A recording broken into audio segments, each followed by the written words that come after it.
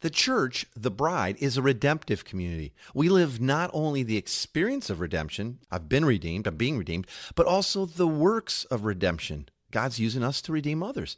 That's why our mission is both words and works, speaking and doing redemption.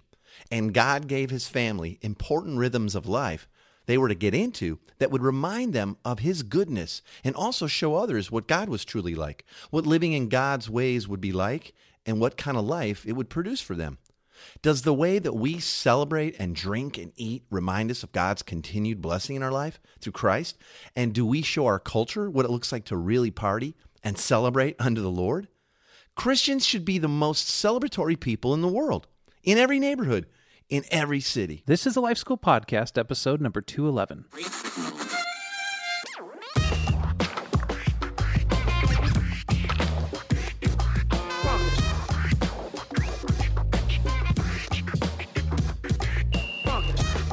Welcome to the Life School Podcast, where each week you'll learn how to live with greater intentionality and an integrated faith that naturally fits into every area of life. This is the stuff that your parents, teachers, and pastors forgot to tell you. I'm Heath Hollinsby, here with your host, Caesar Kalinowski. Heath, my brother, spring has sprung here. It is. The showers have shown up. Yeah, I'm glad because I just did some crazy amount of yard work, including some seeding and fertilizing and things. How about you? Like, are you got that yard all tightened up for the summer? Yeah, we put a grass seed down. We actually dethatched the yard a couple weeks ago. I did that too. Yeah, that's dethatched and deplugged. See, I haven't deplugged. I need to the aerating thing. Yeah. It looks like goose poops all over the yard, right? But I was told that's the jam, and then starter fertilizer seed. Yep. Like, and we can go into a bunch of spiritual analogies if you want to. Oh, yeah. It's a whole episode in itself. No, but I'm actually pretty stoked. Tina and I have been sort of high-fiving each other every day because it's like the gardens are pretty much weeded. There's a couple little trims here and there. All the fruit stuff is all, trimmed and... I love hands-on, like dirt and flowers. Yeah. One thing I thought about you the other day, because most people don't know this about you, but you were like, you're a bird freak. Like, you're a fanatic about birds. You love birds. Birds and flowers. Yeah. The older I get, I'm that old guy in the neighborhood. Oh, it's awesome. But I actually, the other morning, woke up to the sound of birds chirping, and I was like, it's been months since I woke up to the birds chirping. Yeah, it's crazy here. It's like beautiful. A bird sanctuary out here right now. Seriously.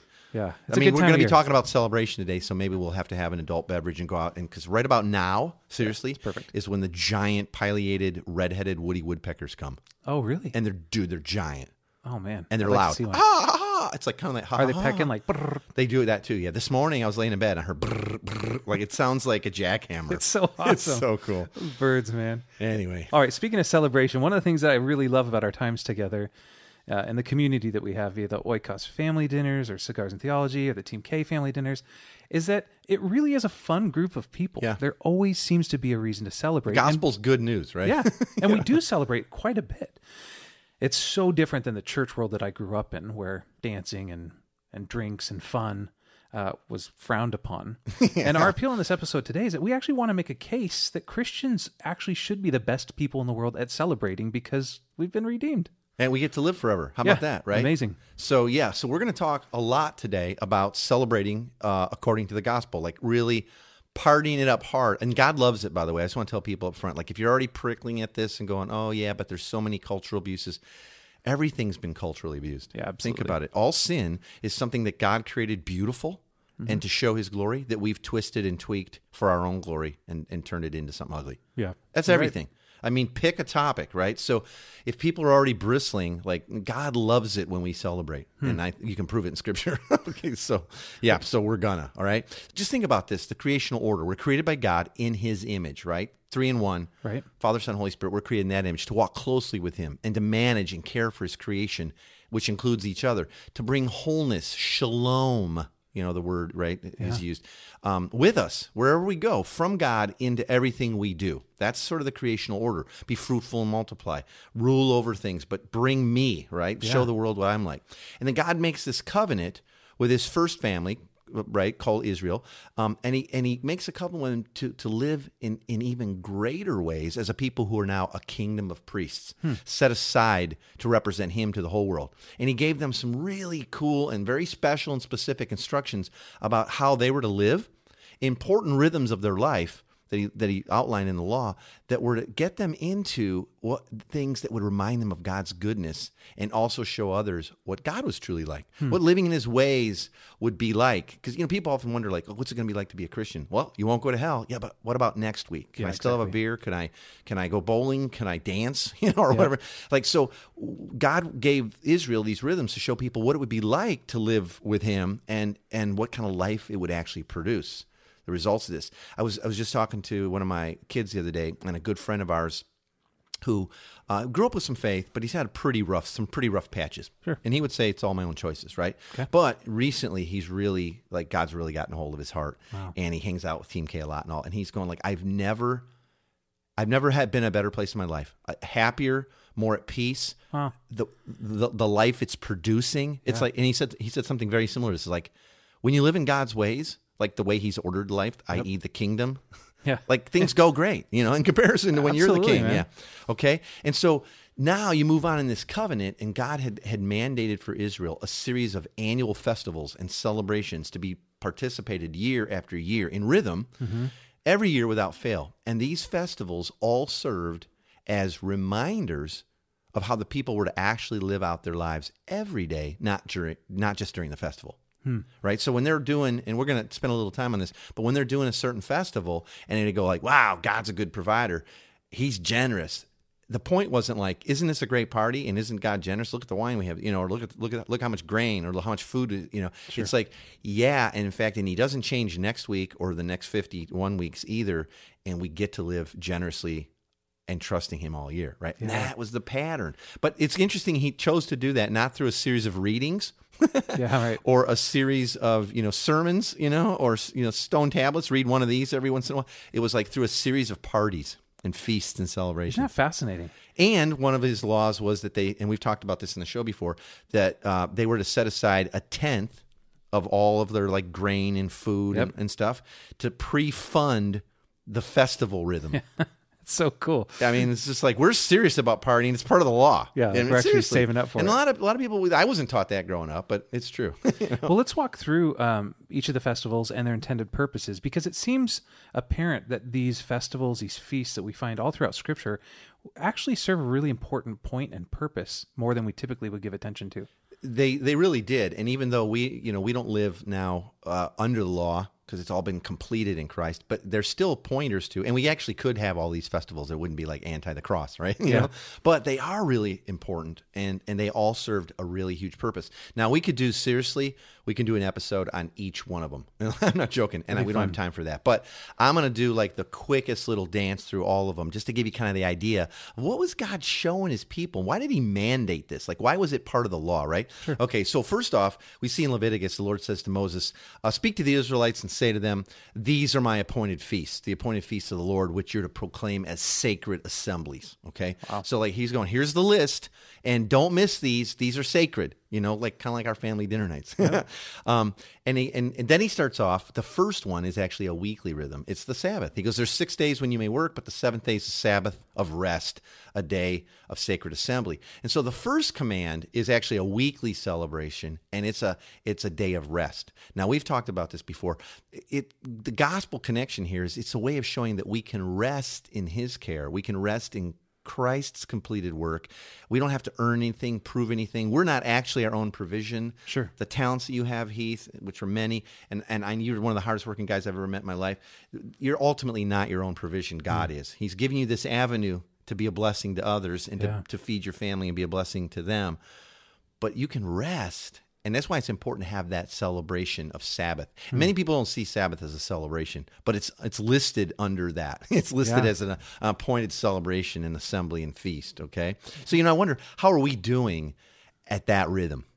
Are we actually seeing Sunday as like, man, that's like party day. And that's a day when I get reminded in my heart that Christ, when he said it was finished, it was finished. It actually was, yeah. These are full provision in every way that we need to be provided for. Sure. Nothing to earn. We can actually rest. Yep. It's part of the creational order, right? How are we doing at that? Okay. Now, real quickly, there was the Passover festival. It was God's deliverance from slavery. It was at the end of all those plagues and stuff with Moses and Pharaoh and the Egyptians and all that, right? That was a big one. And they celebrated that year after year. And the gospel picture there was, it looked forward to Christ's completely fulfilling everything and our release from slavery, right? That we could trust in God's plan of deliverance through Christ's shed blood. I mean, that whole Passover story with the lamb's blood on the doorpost, it was all this big picture of the cross. Yeah. And they celebrated it. And if you've never done a Seder, you have, yeah, I right? have. It's They are amazing. Get out there and like Google. There's sort of like completed in Christ Seder, Haggadahs, which is the booklet you follow. Yep. They are beautiful. So they celebrated that all the time, and it reminded them of like, we've been redeemed by Christ and His blood and set free from slavery, like slavery to sin, slavery to self. Okay, there was the Feast of Unleavened Bread. Okay. And that was such a cool thing. The preparation was they searched throughout the house and they removed leaven, which is like yeast, right, from the house. And it actually began before Passover. So I'm not necessarily doing these in like monthly order or whatever. Yeah, right. But the wife would go out and clean the whole house and remove all the leaven. And in the Bible, leaven for Israel was like symbolic of sin. And in cleaning the house, the wife was instructed to purposely leave 10 little small pieces of leaven here and there. Okay. Then the father, isn't this beautiful? The father would take the kids by the hand along with a candle and a wooden spoon and a feather and a piece of linen, sort of old linen cloth. And then he searches through the house with the kids for the 10 pieces of leaven. And then when he would find them, they would sweep them with the feather up into the cloth, right? And wrap them up. Was it sounding like anything? Yeah, absolutely. Like sin is now wrapped up. And then it's thrown out. It's right. And they don't touch the leaven. That's why they use the feather and a spoon, and they're wrapped in that cloth, and then they cast it out of the door of the house. Whoa. Right? And it's just a huge picture of the burial of Christ. Yeah, absolutely. It's just getting them ready. So, and you got to believe this. When Jews saw, okay, Jesus taken down, wrapped in these strips of cloth, removed, taken out, buried. Like deja vu. Ding, ding, They ding. were like, oh my gosh, we've done this every year after year after year. What's going on? What's the connection here? Right? Whoa. Beautiful, right? The spoon represented to them the tree that Jesus died upon. Leaven was the sin. Oh my gosh, it's just on and on. There again, I could teach. They had another festival of first fruits. And so when the standing, like ripe harvest of barley and wheat and other things was ready to be reaped, the families would take one sheaf from the standing harvest and bring it to the priest. So like one big, huge leaf, right? And that lone sheaf was called the sheaf of the first fruits. And the priest was then to take this one sheaf and he was to wave it before the Lord in the house. Okay, right? Now, 3 times a year, God commanded the people to come to Jerusalem, spring, summer, and fall for different festivals, okay? And all 3 of these festivals are agricultural feasts, right? And harvest festivals. Passover was the barley one. Pentecost, the giving of the law, was a wheat harvest. Both of these festivals are first fruits harvests, though, okay? So what you're doing is, and by the way, and then there was a final harvest one. So you see what's going on here? So what they're doing is they're showing that, hey, God is our provision.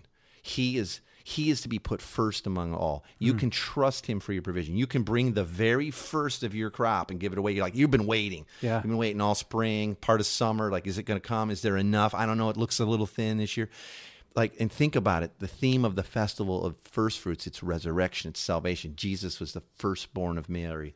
Jesus is the first begotten of God, right? He's the firstborn of every creature, it says in Colossians 1. He's the first begotten from the dead. Revelations 1 says that. He's the firstborn of many brethren. He's the first fruits of the resurrected ones. I mean, it's just on and on and on. It's just, right? Then there was Pentecost. That was the celebration that we see, like, we call Pentecost when, like, the tongues of fire fell and they were speaking in tongues. Right. They were actually there celebrating one of these feasts, which was the giving of the Torah, the first 5 books, giving of the law. And, God was originally gave the law, the Torah, to Moses up on a mountain rather. And it said it was all like a big, huge cloud up there and it looked like fire. And that's where God spoke to Moses and gave him the law. Now, it's interesting because Torah, which is the first 5 books, right? The Torah, the law, commonly translated as law in English, doesn't really mean law, but it means instructions. Or teachings. And by understanding that that's what that means, the Torah means instructions, we can see the Torah was never intended, nor should it ever be understood as a code of do's or don'ts, but rather it should be seen as God's instruction and teaching and how we can understand Him better, how we can live in covenant with Him, how we can live in His ways. Now, what's going on there? The gospel picture is it's looking forward to Jesus pouring out His Spirit. Because remember, at Pentecost, Oh, yeah. It was a celebration of the giving of the original law, but then God pours out his Spirit upon them, and they spoke. And Jesus says, when the Spirit comes, you'll be led in all the ways of truth. He'll remind you of everything I've taught you. You'll have all the same power I did, and you'll do even all the things I did and even greater things. Yep. That's what's going on when they celebrated Pentecost. They were getting ready for that. That is crazy. Here's another thing. I got to drop the dime on us here real quick. So when Moses was up receiving the first, at the first, what became Pentecost, at the first giving of the law, remember he came down and like the Israelites were going nuts and they had built a golden calf and they were partying naked and going crazy, right? God said he was going to wipe them all out, and Moses begged God not to. Yeah, stood in front of him. Right, and he said, and God said, okay, I won't, but I won't wipe out the nation and start over, but those who participated, goners. They're goners. Yeah. And it said about 3,000 died that day. Now, interesting, jump ahead to Pentecost. Peter and the boys, upper room, they get the Spirit. Peter goes out in the balcony, explain what's going on. Everybody's speaking in tongues. And it says, and about 3,000 believed that day. There was fire. There was clouds in the house. It came down on them. It's the same exact picture over. And holy cow. You can't miss it if you're Jewish. Yeah, sure. Right? Okay, next one. I gotta pick it up. You're kind of getting the idea, though, right? There was the Feast of Trumpets, the Rosh Hashanah. It's the Jewish New Year, and this was like sort of the announcing of the King is coming. But for us, the King has come. Yep. And we now live in His kingdom, and we have His Spirit, and right. So it was a huge picture. There was the Feast of Tabernacles, which is really a cool one too. It's called Sukkot. Okay, it was their final festival, and it's usually translated as tabernacles or the festival of booths, and it occurred for 7 days, usually September, October, and what they did was they made these little tents, these little sukkots. They were temporary dwellings or like a little booth, and then they would live in them during that festival. And it was they were remembering the entering in to the promised land when Israel was traveling. Yeah, because of all that, there was grumbling, but then God provided, and there was complaining, and God provided, and there's like, well, now we need water, and we want meat. Like we're done with this manna. Like here's birds, to the point they were sick. I'm sick of chicken, right, and all that. So there again, they did this. And it's just beautiful. It's like Exodus 29:44. So I will consecrate the tent of meeting and the altar, and will consecrate Aaron, that was the first high priest, and his sons to serve me as priests. Then I will dwell among them and be their God. And so they were celebrating that. Gosh. And it was this remembrance, and it was a day of fulfillment, and like we're going to make it, and the promised land is there, and God has made His dwelling among us. Yeah, with us. With us, and that's more of the Holy Spirit and the fact that I will never leave you or forsake you. I mean, it's just, gosh, I could teach for hours and hours on this, man. I think it's fascinating, and I think it's so beautiful that God actually mandated this as a series of festivals. It's not suggestions, but He wanted there to be a rhythm participated in every year without fail. And something that's fascinating is that these festivals all served as reminders of how the people were actually to live their everyday life throughout the year. That's right. Not just during the festivals, but once the festival ended, you stay as a celebratory people. So how does that relate to us today? How would you combine those two? Well, you've nailed it. You've nailed it, Heath. That's it.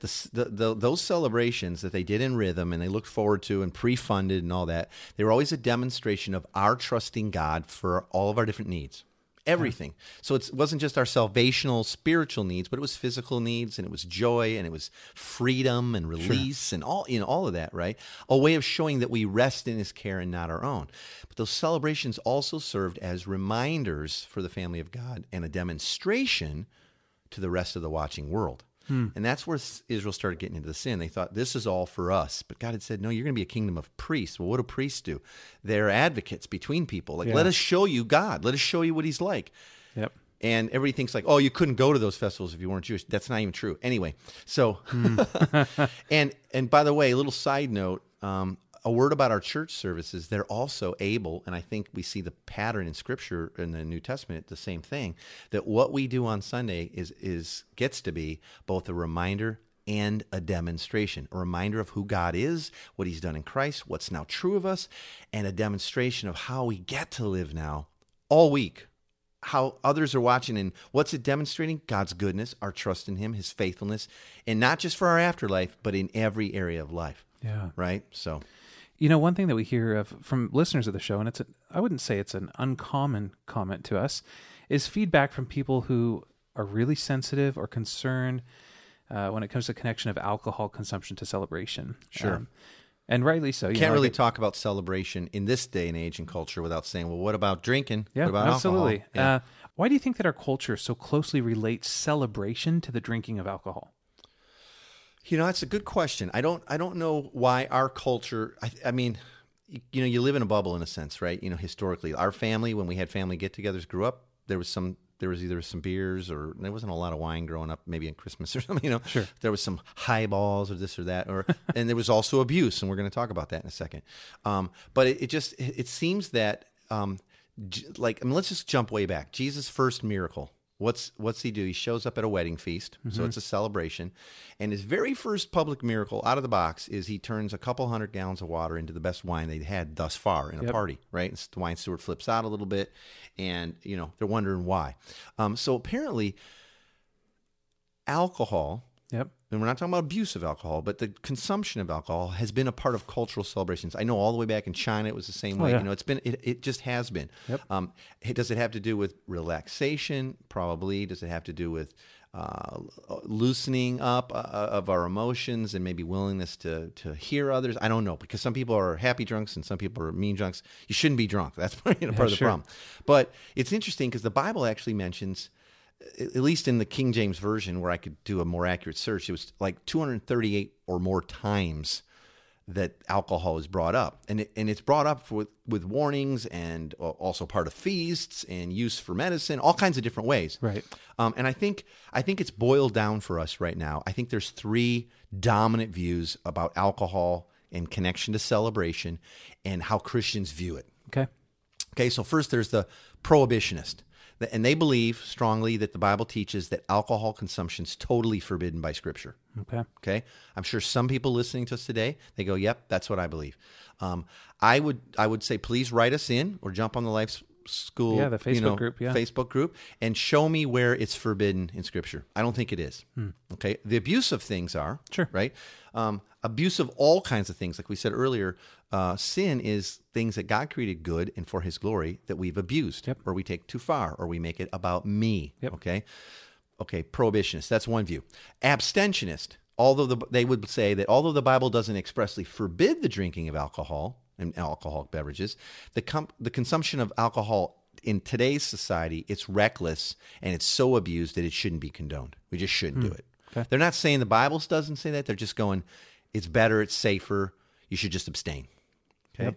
Then there's the moderationist, and this view maintains that alcohol is permitted for Christians as long as it's consumed in moderation and in a careful manner. Okay. It really has to do, I'm going to say, with the attitude of your heart that's behind it. Sure. That's really, so wherever you fall on that, and I'll tell you where I fall, I would say that I'm a moderationist. Check this out, and here's why. 1 Corinthians 10:30. If I take part in the meal with thankfulness, why am I denounced because of something I thank God for? So whether you eat or drink or whatever you do, do it all for the glory of God. Now remember, Jesus hung out and ate and drank so often that he was called a glutton and a drunkard. Oh, yeah. So he was clearly not a prohibitionist or an abstentionist. He was a moderationist, right? Yeah. 1 Corinthians 16:3, a little further on, Paul goes on and says, be on your guard, stand firm in your faith, be men of courage, be strong, do everything in love. So this gives us some parameters of things. See, Christ and his redemption is the point. Just like in all the celebrations we saw that God gave Israel to observe, they all pointed to the redemptive work of Christ. All things in all ways restored to the Father. Faith, love, and redemption. That's our motivation for our celebrations. Faith, love, and redemption. Redemption's the point, not prohibition, moderation, or abstention. Okay. I think the way we could tie that in is it seems like what you're ultimately saying is that the way we celebrate, the way that we drink, and the way that we eat, it's supposed to remind us of God's continued blessing in our life through Christ. And we actually get to show our culture, I think, what it looks like to celebrate unto the Lord in the way that we celebrate in our own lives. Would you agree with that? That's right. But like anything, just like making disciples or raising our kids, it takes intentionality. Are we drinking for our glory or celebrating in a way that shows we have one God that we trust in for our identity and we are celebrating as a way of honoring him? Do we drink honor or dishonor upon God and the reputation of Christ? Okay. So the church, I just want to say the church the bride of Christ is a redemptive community. We live not only the experience of redemption, I'm redeemed and being redeemed, but also we participate in the works of redemption with God, that God's using us to redeem others. That's why our mission is both words and works, speaking and doing redemption. And if we're working out our salvation through being redeemed and redeeming, then our response to cultural abuses is not to abstain when we see the abuse, but to redeem it. That not only pushes us to maturity by teaching us how to eat and drink and have sex and everything else to the glory of God, though it doesn't always come easy, but it's also a witness to the world that God is a redeemer. Yeah. So in this case, like, to take it broader, we'd say like the pervert would throw away pornography, which is abuse, and learns how to love sex properly with his wife. That'd be redemption, right? Yeah. Keeping the marriage bed holy. Or the glutton refuses to go back to the buffet line 5 times. That'd be abuse of God-made food good, and learns that food is a gift from God and learns how to serve others. That would be redemption. Or the alcohol abuser, in today's case, stops drinking until drunk. That would be abuse, and learns to stop after a beer or two. Yeah. Right? Because they're thinking, I don't want to drink to my glory or something in a way that does not show off what God's like. Yeah. And here's really important. I think as long as we make the issue abstinence or abstaining or retracting from culture, this would go for any sin, not just alcohol. Sure. We'll miss expressing and embodying redemption is possible for that too. Right? I'm afraid that the message that we accidentally send is that good things can be perverted beyond redemption. Yeah. So if you're a Christian and you're at a party, you're like, no, I'm a Christian, that's why I don't drink. It's just too harmful. What you're saying is to people, well, the gospel transforms all things and redeems all things, but not that. Except, yeah. And then they have to wonder, well, what about my issue? Yeah. What about my marriage? What about, I have looked at pornography and it's become sort of a habit. Sure. Or this, or my language, or that, or whatever, my thought life, or God's not big enough to redeem. He's not big enough to reach in and redeem this, and you are all saying that's the case. So I have to wonder. That's good, man. So what we do is we reduce the gospel. Yeah. We reduce the gospel. So again, it's not about if you do or you don't. And so, people say all the time, like, you guys bring up, having beers or wine or partying at your things a whole lot, or you do cigar and theology, and I know you drink scotch there, and some guys do and some guys don't. And see, and that's the point. Some guys do and some guys don't. Yep. I don't even smoke cigars anymore, and it's the rare scotch or whiskey that I'll have. But the point is, are we doing it unto the Lord? Yeah. Are we doing it as a way that honors and serves others? And what's the point of our meals? If we drink or don't drink, how we serve, do we stick around and help clean up because we're showing that we're servants like Christ and we want to bless others? All of it falls really into that same category. Yeah, I remember it's the heart behind it. I remember reading this book once, and there was just a sentence that stuck out to me, and this was years ago, and it said, the difference between the way Christians and those who don't yet know Jesus, their approach to drinking is that those who don't yet know Jesus drink to forget, and Christians always drink to remember. And I thought that was a cool way of remembering. Huh. Like, what does that mean? I think it's like the bread and the wine, remember me. Do this in remembrance of me. Remember that you are a redeemed people. Well, there's Christians will say no, it wasn't really wine. That's not. Yeah, grape juice. Come on. It's not. And then Jesus also said that he's, when he comes back again, that he's going to lift a glass and drink wine with all the saints. So I'm like, wow, if you're abstaining now, are you going to all of a sudden decide to drink wine when Jesus gets back? Yeah. Jesus can redeem himself. Anyway. All right, man, let's get to the big three, which is for those who are new listeners or those who have been busy running around while they're listening to us talk right now. The big three are the 3 boiled down takeaways that we want you to have for free. You get them as a free download by going to 123lifeschool.com/big3. Caesar, big 3 for this week. Okay, so here's the big 3.